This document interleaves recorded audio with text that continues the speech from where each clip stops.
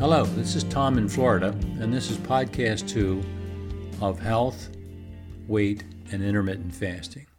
My objective in these podcasts is to share my experience following a 19-5 intermittent fasting protocol, where for 19 hours I fast and for 5 hours I have an eating window.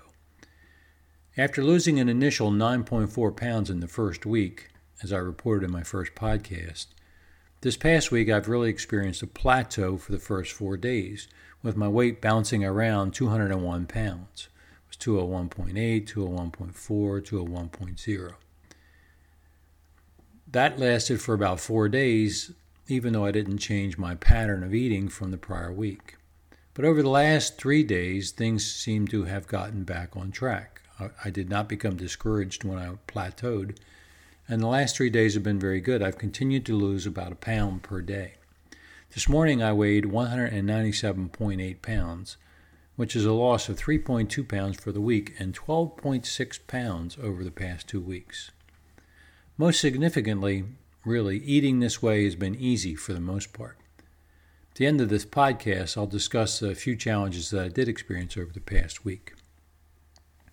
Yesterday, I attended my weight loss group support meeting, and everyone was interested in how I've been able to lose so much weight over the past 2 weeks. So I provided a brief overview.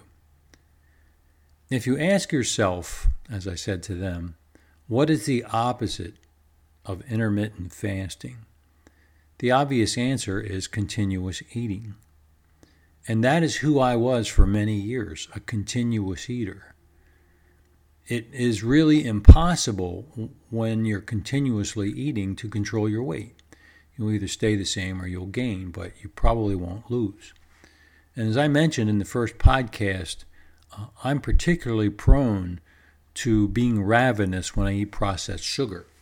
I always have said sugar craves sugar, and every time I eat sugar, I just want more sugar.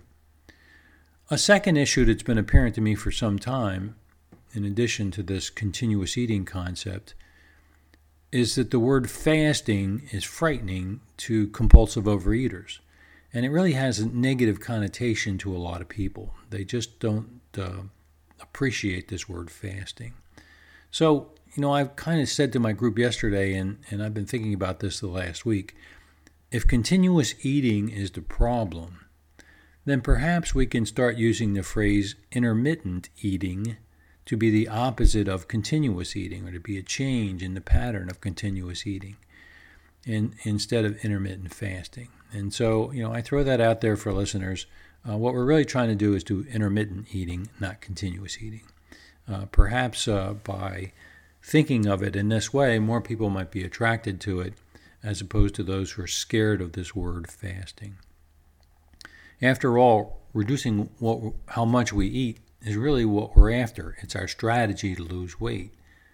Whether it's portion control, or just eating low fat, or not eating for periods of time.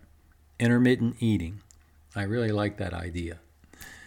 This week has been a successful one for me. I've noticed after 14 days of intermittent eating that certain behavioral changes have started. I almost always feel full in the morning without eating, and that makes this easier. But I am the family chef, and over the past week, I make breakfast every morning for the family, but it's usually oatmeal. But over the past week, I did have an opportunity to cook some bacon in the morning, and that was a challenge. I had to pause and think about, I love the way bacon tastes, and we all love the way bacon smells. But I hung in there. I gave the bacon to my wife, and I didn't give in, and I was pretty proud of myself for that. There have been some other occasions where I was on the clock and not eating. I was on the fasting clock, and my thoughts drifted to the fact that I was hungry and I wanted to eat. But again, over the past week, I've just been able to not eat during my 19 hours of intermittent eating and fasting. On my cell phone, I have 3 apps for tracking my fasting periods. And I turn them on as soon as I get done dinner in the evening, if that's 5:30 or 5:45 or 6.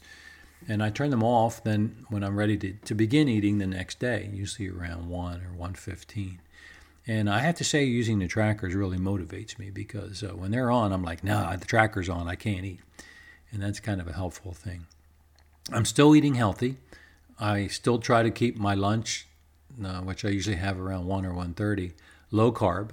Hard-boiled eggs with some mayo, or shrimp with mayo and celery, or a piece of cod even. I tried that and I had a good result that day. I took a frozen piece of cod and cooked it in the microwave and added some mayo and salt and pepper, and it was yummy, and I had lost a pound that day. Dinners include lots of vegetables, fairly small amounts of protein, usually fish. Did have a steak last night, small piece of steak. I'll have a starch. I'm not avoiding starches for dinner. I'll have a brown rice or even a baked potato, half a baked potato. Actually, I share it with my wife, or wheat noodles, but not a lot. For the wheat noodles, I saute vegetables in a pan and add a few wheat noodles as well, and that makes for a yummy side dish and gives me some starch. I do make vegetables the hero in my eating. I had said that last week, and I'll say it again this week, that I try to make vegetables be the hero. I've been introducing new veggies into our diet. I didn't used to use spring onions. I used regular yellow or red onions. I've been using more jalapeno. For some reason, I've acquired a taste of adding some jalapeno into the sautéed vegetables or grilled vegetables. We do have an indoor herb garden, and so I love taking some basil and adding it, or other fresh herbs, and adding it to the vegetables as I cook them. A couple times this week, during the eating window, I permitted myself a little ice cream and a couple of small candies. So you can sort of see that, this is eating normally, really, but it's eating in moderation. And I try not to have the ice cream or candies, but a couple of days I felt like I needed those.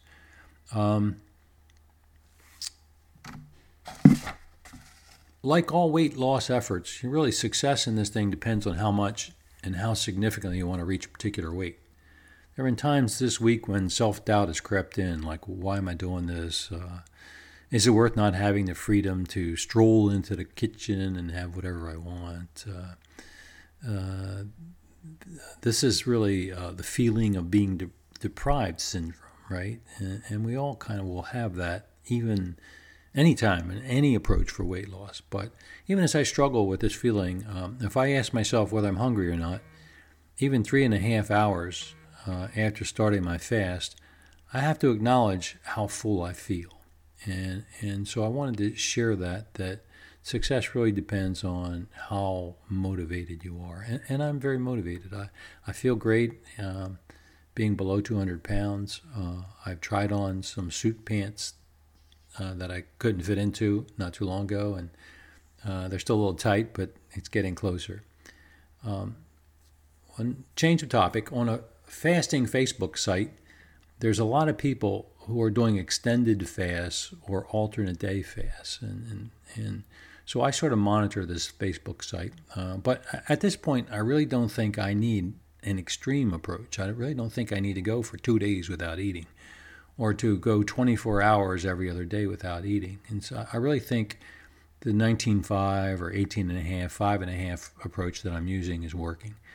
I think restricting my eating for 18.5 or 19 hours a day to just coffee and water is fine. And I think eating for 4 hours a day, 5 hours a day restricts my calories. It keeps me from having the insane urges I had before. I'm still very active, as I mentioned in the first podcast, and that does help. But I really plan to continue on this path. Perhaps you can get motivated to try intermittent eating. We humans don't need to eat continuously to stay alive. It's really not healthy to do so. I really think you can do this. So hopefully this podcast can provide a little bit of motivation for you to experiment for some approach that works for you. Big thing is eat less. Spend time not eating. And I think if you can do that, you'll see the results on the scale.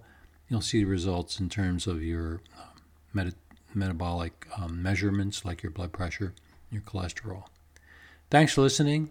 Until next time, this is Tom in Florida. See you in podcast 3.